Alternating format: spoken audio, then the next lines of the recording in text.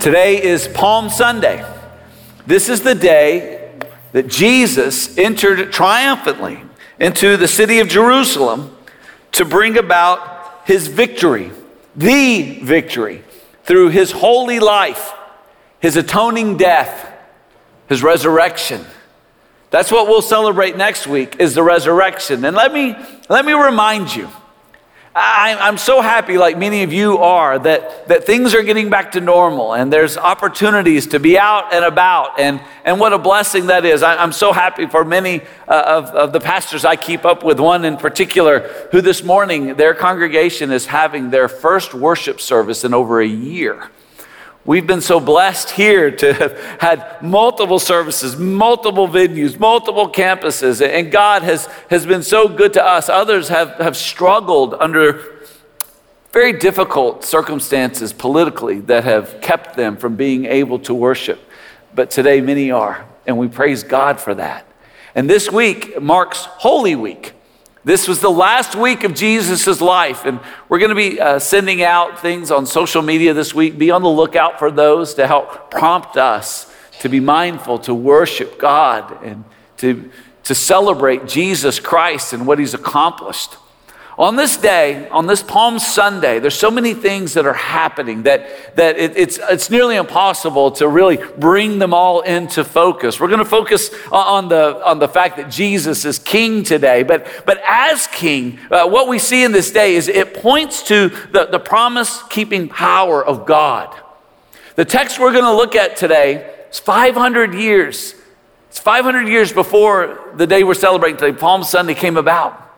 And what this day points to is the fact that our God is so powerful that he can make happen what was promised hundreds, even thousands of years before it ever came to be. It reminds us that Jesus alone is the King. He is the Messiah. He is the one that was foretold, who is coming to redeem all who would believe. It affirms the peace and hope that Jesus has brought to our world as King.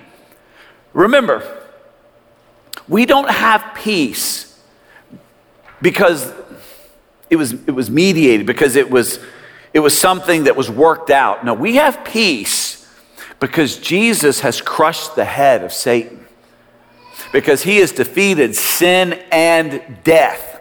And so our peace comes because of the victory that has been won. And this Palm Sunday, it celebrates the coming of our King into the arena to defeat the enemy that has stalked and has confined us in sin and by powers of darkness. The light has come. And so we're inspired. This day inspires us to be brave like Jesus, who came humbly to bring life and victory over sin and death as King. Our text today, yes, it teaches us. It teaches us why we can believe in Jesus and honor him as King. If you've got your Bible, and I hope that you do, let's now go to the book of Zechariah. The best way to get there is to go to the New Testament. Go to Matthew, and then hang a left.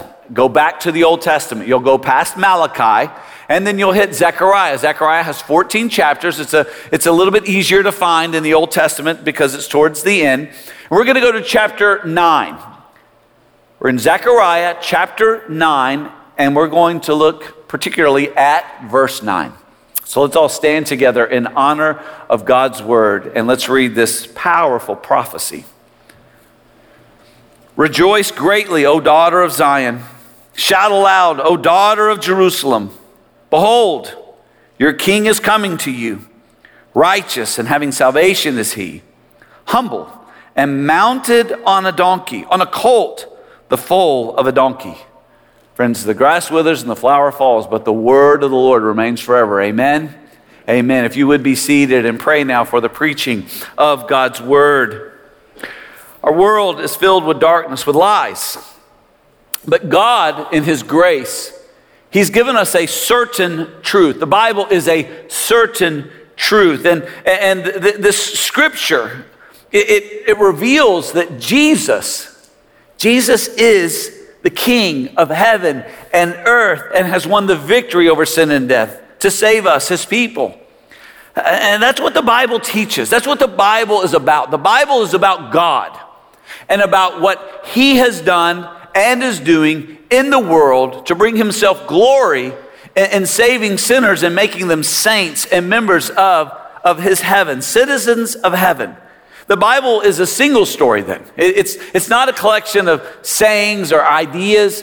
The Bible is a single story in 4 parts. Let's say these 4 parts out loud together. They are creation. And most of the Bible is about the rescue. Most of the Bible. So you've got creation in Genesis 1 and 2, and it's spoken to in the Psalms and other places, very, very briefly. The fall is spoken to, of course, in chapter 3. And of course, the implications of the fall are carried on throughout the entirety of the scriptures. But the rescue, that section of the rescue, that is primarily what the Bible is composed of. And there's 2 parts to the rescue, okay? I want you to really get this today. I don't talk about this that much, but I do this time of year in particular. And so I always want to emphasize it for you so that it really gets locked into your head. When we talk about the rescue in Scripture, there's 2 parts to be mindful of. First of all, there's a part of the promise made. As it pertains to the rescue of God, the promise was made by God how the rescue was going to happen, what would make it possible for us to be rescued from sin. And then there is the promise kept. So in the Old Testament, up to John, which is in the New Testament, John the Baptist is the last of the prophets. And so he promised that Messiah was coming. He pointed to the coming of Jesus, along with all of the Old Testament prophets and Moses, all speaking to this one who is going to come and to rescue God's people. And what we see in the New Testament, of course, is the promise kept. Now, after his resurrection, Jesus talked about the fact that Moses and all the prophets up to John spoke of his coming. There were these 2 men walking to Emmaus, and in Luke 24:25 we read, and he said to them, "O foolish ones, and slow of heart to believe all that the prophets have spoken. Was it not necessary that the Christ should suffer these things and enter into his glory? And beginning with Moses and all the prophets, he interpreted to them in all the scriptures the things concerning himself." Jesus taught the importance of the Old Testament. The Old Testament points to Jesus. All the prophets, up to John the Baptist, the last of the prophets, point to Jesus and the fact that he was coming. And now what we celebrate is the fact that Jesus has come and that the promise has been kept. Jesus has fulfilled all the prophecies. And our text today is one of the real important prophecies about the coming of Jesus. And it gives us assurance of our faith, of the fact of who Jesus is, of what he's done. What has he done? He's come and he's lived a holy life. He's died an atoning death. And he's brought victory over death through his resurrection on the 3rd day. He is the King. He is the Messiah. He is the promised one who has given victory. 1 Corinthians 15, beginning in verse 3, "For I delivered to you as of first importance what I also received, that Christ died for our sins in accordance with the Scriptures, that he was buried, that he was raised on the 3rd day in accordance with the Scriptures." You see how the New Testament continues to point back to the Old Testament and speaks to those as the Scriptures, as the Word of God. It's exactly what Jesus said. All the Scriptures speak to me. All the Scriptures point to Jesus. And so when we read the Old Testament, we need to be looking for 2 things all the time. When you're reading the Old Testament, always be on the lookout for the promise of Jesus. Jesus is the hero. He's the main character of the Bible. We need to, and on every page, we need to be looking for Jesus, for signs of Jesus, especially in the Old Testament. I appreciate what Charles Spurgeon said on the matter. So from every text in Scripture, there is a road toward the great metropolis, Christ. And my dear brother, your business is, when you get to a text, to say, now what is the road to Christ? In the Old Testament, there's always a road to Christ. There is a step that is pointing to him. There is a director. It's a pointing. It's saying, go here. This is Jesus. This is what we're promising. At the same time, as you're looking for Jesus in the Old Testament, you have to be responsible to the text itself in terms of the primary recipients. So be mindful of the original recipients, how that scripture was speaking to them in their day, in what they were seeing and what they were going through. That word from God through that prophet was given to them for a purpose. Not only does it speak to the coming of Jesus, but also speaks to what was happening in their day. And by understanding the context of the scripture, we can understand the truth of what the scripture teaches. Our text today was written by the prophet Zechariah. Now, Zechariah was a priest, and he was a member of a prominent family. And he was one of the first who came back. If you'll remember, there was the gift of Cyrus, having been moved by God, we believe by the teaching of Daniel, who showed him in Isaiah 44:28 that God had spoken of him before his birth, that he would release the Jewish people to go back to Jerusalem to rebuild the temple. Zechariah was a part of that original group. We've been studying Nehemiah. So I want you to think about it in this terms. Zechariah came back from Babylon almost 100 years, just over 100 years before Nehemiah. So that gives you a sense of the context of who this man is and kind of the world he was in. Now with the prophet Haggai is another prophet, minor prophet as we call them, and found chronologically in your Bible right before Zechariah. They were sent by God to challenge the people to build the temple, because here's what happened. When the Israelites, when the people of God got back to Jerusalem, they got so wrapped up and busy in building their own houses and their own businesses and pursuing their own pleasures and hobbies that they kept putting God on the back burner. They kept putting the temple and building the temple on the back burner. And so God raised up Haggai and Zechariah to challenge them to get on with doing the work of God. And so the first 8 chapters of Zechariah speak to that. Chapters 9 through 14, they were written a while after the temple was built, but speak to a very important challenge. The people, they built the temple, they'd done what God told them to, but life wasn't easy. And there were some who were thinking, is God really with us? And is God really going to accomplish all that he promised? And so Zechariah receives the word from God. And that's what we read in chapters 9 through 14, is this encouragement. It's this renewed promise. God has not forgotten you. God's plan is going to be accomplished. And here's what's going to happen as God is accomplishing his promise. In this verse we're studying today, it's written to encourage, it was written to encourage them. It's now an encouragement to us that God keeps his promises. That God knows what he's doing, that God has a plan, that hundreds of years and all kinds of political movements and all kinds of enemies of darkness cannot stop God. And so be encouraged today. Our King has come. Jesus is King. The salvation he brings is eternal. And what he came to defeat was just not some political enemy. What Jesus came to defeat was an eternal darkness, an eternal being, an eternal enslavement that has come about because of sin. This victory is in Christ alone. And our text points to Jesus. He came as promised. He's the King who brings with him what we need for life. And that's what I want you to take note of today. Jesus is coming. When he came, he brought everything we needed for life, for the life that he gives to all who repent and believe. So take note of these 3 things that Jesus comes with. First of all, Jesus is a King who comes with a joy deeper than the world's grief. He comes with a joy. It's a joy that is deeper than the world's grief. We're going to have grief. We're going to have sorrow, but it's so shallow compared to the depth of the joy that Jesus brings, that Jesus has for us who believe. It says in the first part of verse 9, go back to your text in verse 9 and look what he says. Rejoice greatly, O daughter of Zion. Shout aloud, O daughter of Jerusalem. God gives joy.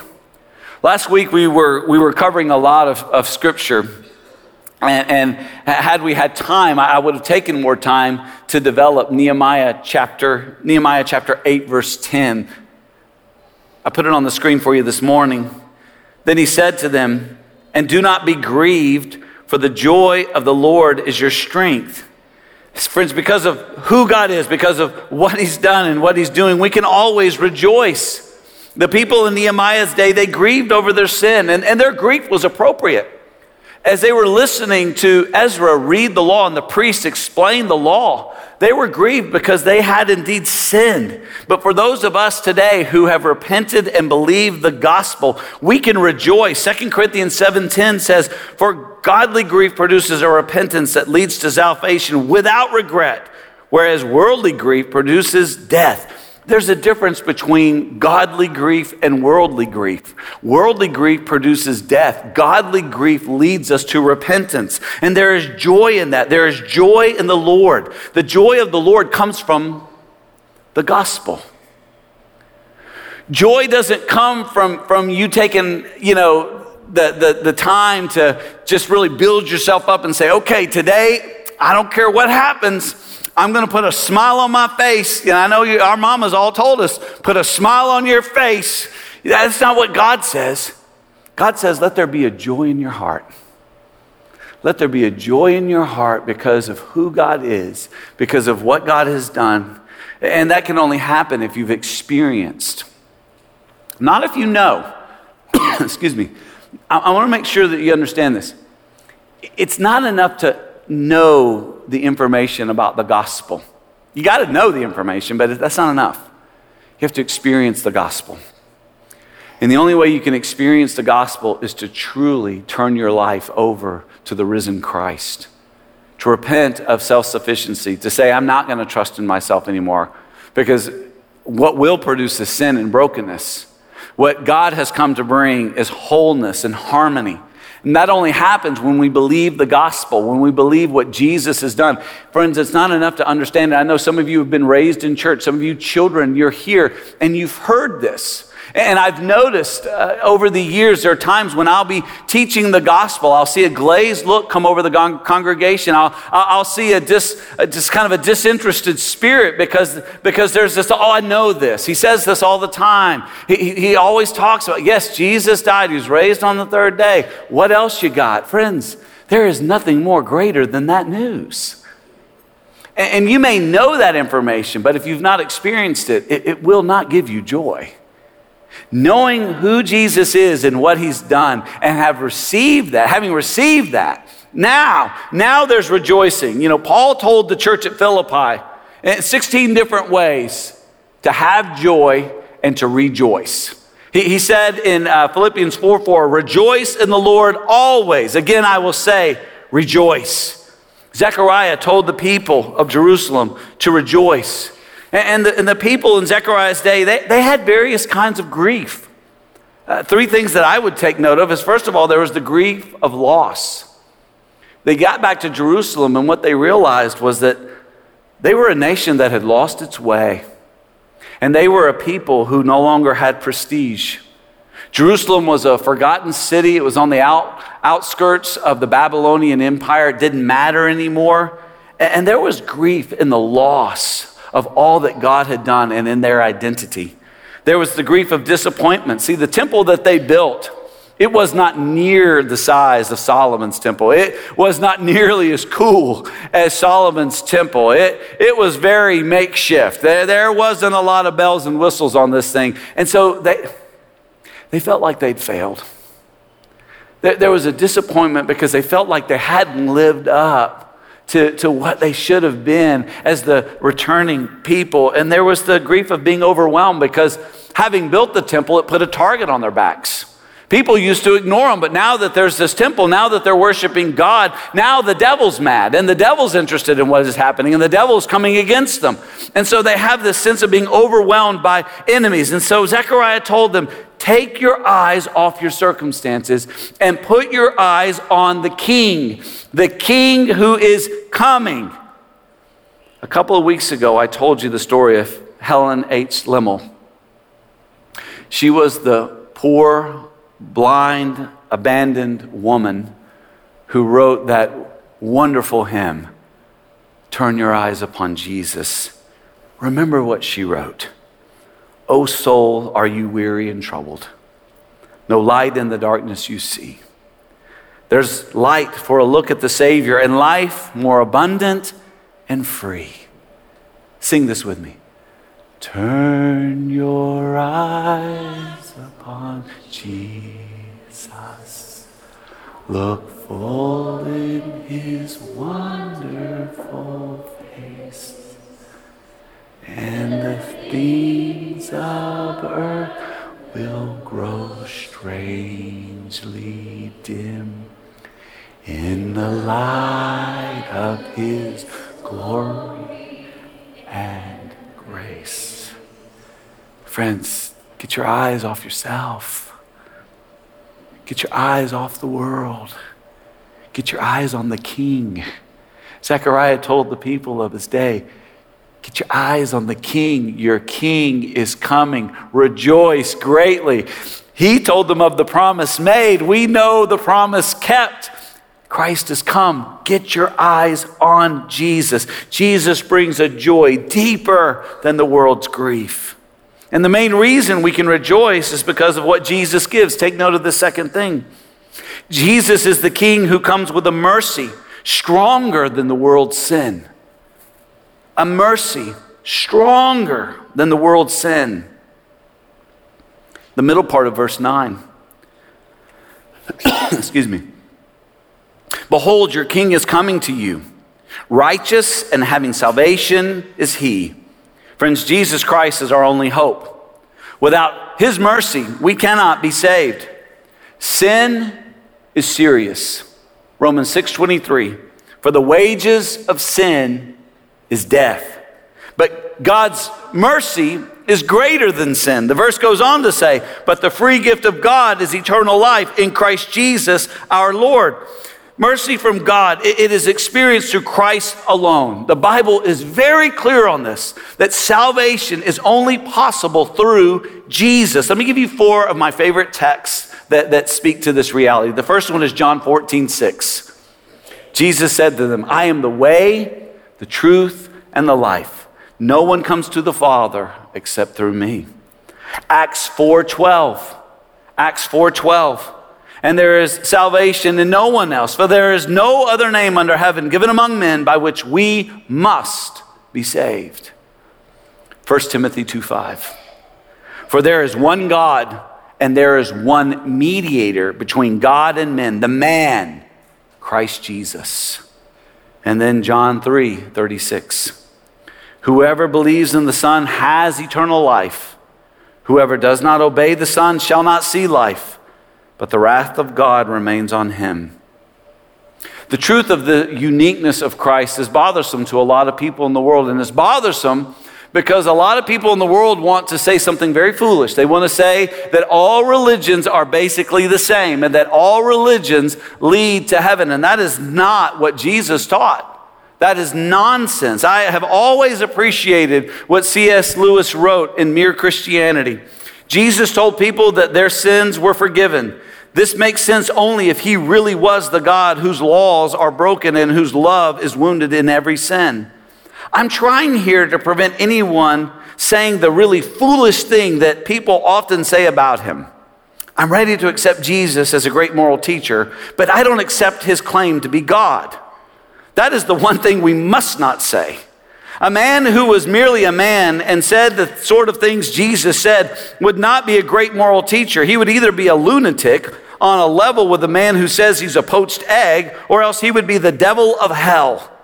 You can shut him up as a fool, you can spit at him and kill him as a demon, or you can fall at his feet and call him Lord and God. But let us not come with any patronizing nonsense about his being a great human teacher. He has not left that open to us. He did not intend to. Our text explains why it is salvation is found in Christ alone. Look at this. Behold, you're coming to you. Your King is coming to you. Look at that. Righteous. I underlined that in my Bible. Righteous. See, because Jesus is righteous, that is holy, his death can atone for our sin. An unrighteous sacrifice has no value. Makes me think of a mom and dad who were struggling financially, and they didn't know how they were going to get through the month. There was more month than money. And so they were talking about this, and they had no idea that their little boy was listening. And he spoke up. He said, "Mom and Dad, I got this. I got this." And he ran back to his room, and he came back. He said, "I won this from Grandma last night." They'd been playing Monopoly. And he brought all of it, and Mom and Dad just smiled. They knew his heart. And they said, "Thank you," and went away. And they put the money away. Why? Because it had no value.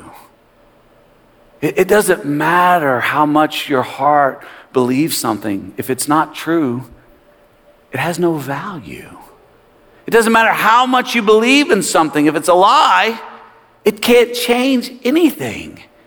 What Christ is able to do for us in his death has eternal value because he is holy God.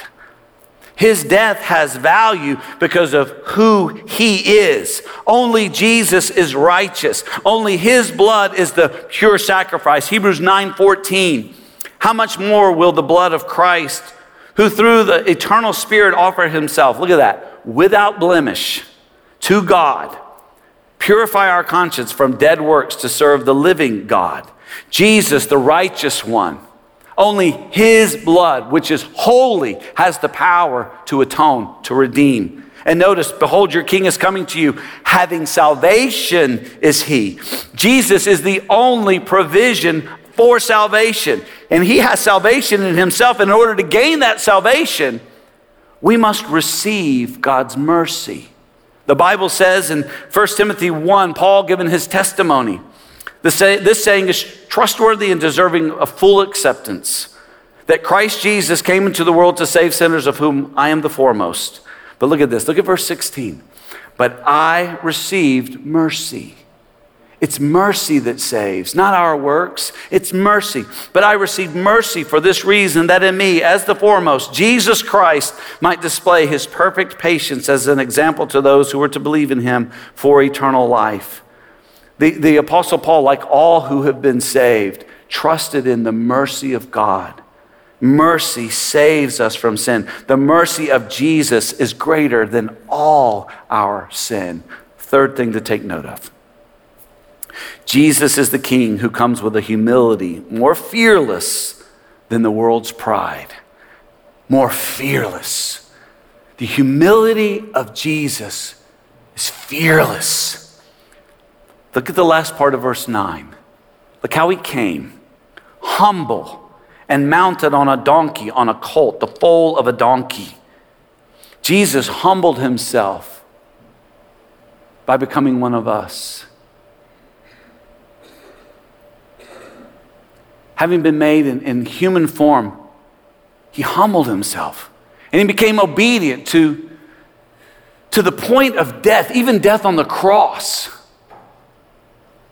Therefore, having defeated our enemies, sin and death, God has highly exalted him and bestowed on him the name that is above every name. That at the name of Jesus, every tongue on heaven and on earth and under the earth confess that he is the Lord. He is the Savior. And he came humbly. Philippians 2:5, have this mind amongst yourselves, which is yours in Christ Jesus, who, though he was in the form of God, did not count equality with God a thing to be grasped, but emptied himself by taking the form of a servant, being born in the likeness of men. And being found in human form, he humbled himself, becoming obedient to the point of death, even death on the cross. When Jesus came to Jerusalem for the last time to win the victory over sin and death, he entered the town on a donkey. Notice how he did not enter. He didn't enter on a war horse. Now, if you go back and if you'll read Revelation, when Jesus comes again, he's coming on a war horse. He's coming armed with a sword for judgment. But that day he came to bring salvation. He came on a donkey, and he didn't go to the palace to take out a political leader. He went to the temple. He went to do his Father's work. Jesus did exactly what the prophecy said he would do. Jesus entered on a donkey and he went to the temple, and he was fearless. H.D.M. Spence said, our blessed Lord himself, by taking his abnormal actions on Palm Sunday, plainly assumed the part of the predicted king and meant the people to recognize him as the promised Messiah. Jesus knew exactly what he was doing on Palm Sunday. He knew the prophecy that was being fulfilled that day. He knew he was fulfilling our text. And he came humbly. The world is filled with people who are filled with fear and pride. And fear and pride, I've learned, are very closely connected. I remember when I was young playing sports, there was a young man who was very talented. And I didn't like him. And I didn't like him because he was always bragging about how great he was. And he was great, but he was always bragging about it. And he was always talking about how great he was. And I took him aside once and I said, man, you got to quit talking about yourself. This is a team. And that conversation did not go well. So I went and talked to my coach about it. And I'll never forget this. He said, Pettis, son, you have to understand something. When he looks at you and the other guys, he sees a lot of things he doesn't have. He didn't have a dad. He doesn't do well in school. He doesn't have friends. People don't like him. And he knows that. So every time he can, he's going to point to what is great about him. But what you have to understand, what is revealed as pride actually comes from fear. He's afraid that you guys will see him as he sees himself. See, and that's what proud people do, is they're scared. And so they keep pointing to something that they can do. Don't look at the real me. Look at this thing over here. Friends, it takes courage, a fearlessness to be humble. See, to be humble is to be vulnerable. It's to say, here's who I really am. To be humble is to be generous. It's to say, you know what? You can take advantage of me. I'll give. I'll give. It's to be confident. It's to know who you are and to be okay with it. And Jesus was humble, and that's why he was able to do what he did. Remember what Jesus did on the last night of his life before he died for sin? He washed the disciples' feet. Why was he able to do this? Look at this text. This is powerful. This is John chapter 13, beginning in verse 3. Look at why Jesus was able to wash those dirty disciples' feet. Jesus, knowing that the Father had given all things into his hands and that he had come from God and was going back to God. You see that? He knew who he was. He knew why he was there. He knew what his life was about. He had a clear sense of his identity and his purpose. And that created a fearlessness. So knowing who he was, in this confidence, he was fearless. He rose from supper. He laid aside his outer garments and taking a towel, tied it around his waist. Then he poured water into a basin and began to wash the disciples' feet, to wipe them with the towel that was wrapped around him. Friends, that's being fearless. It takes that kind of fearlessness to say, I'm just going to be who I am. I'm just going to take advantage of an opportunity to serve. I'm just going to let you look down on me if you want to. See, Jesus was vulnerable. He allowed people to see him as he was. Jesus was generous. He was always and is always willing to meet needs. He's confident. He knows who he is. He's the King. He's the Messiah who saves. Now that day in Jerusalem, the people were crying out, Hosanna, Hosanna. They were crying out, here he is, here's the King. And they received him by faith. Now I wonder, how about you? This prophecy was made 500 years before Jesus came. The promise was made, the promise was kept. Do you care? Does it matter to you? See, the people that day, they believed in Jesus. They trusted in him. They worshiped him. Is that your heart's desire? Or are you too caught up in the things of earth that are going to grow strangely dim? Friends, turn your eyes to Jesus today. Some of you to be saved, some of you to be revived. Let's pray. Lord God, you are so good. You are so powerful. You have done exactly what you said you would do, that you would crush the head of Satan. I cannot wait to celebrate your resurrection next week. And as we enter into Holy Week and are mindful of who you are and what you've come to do, I pray today for some who've never received you, who've never acknowledged you as the king of their life. They've never repented of their self-sufficiency. They've never said, Lord, I don't want to depend on me. I want to trust in you.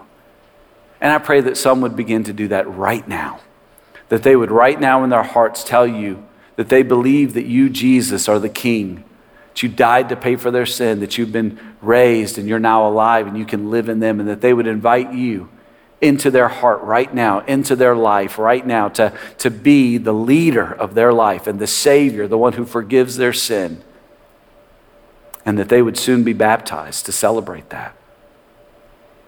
Father, I pray for many of your people who have been saved by the mercy that you have poured out. But Lord, if we're honest, we're distracted. Our minds are not on the things of the kingdom of God. Our minds are focused on earthly things that will not last, and we are being unwise. God, help us to be wise. Would you right now, Christian, would you right now ask for wisdom? Ask God to give you the wisdom to focus on Jesus, to make Jesus number one in every aspect of your life, so that you can be fearless, so you can be humble, so you can be the recipient of the joy that he alone can give.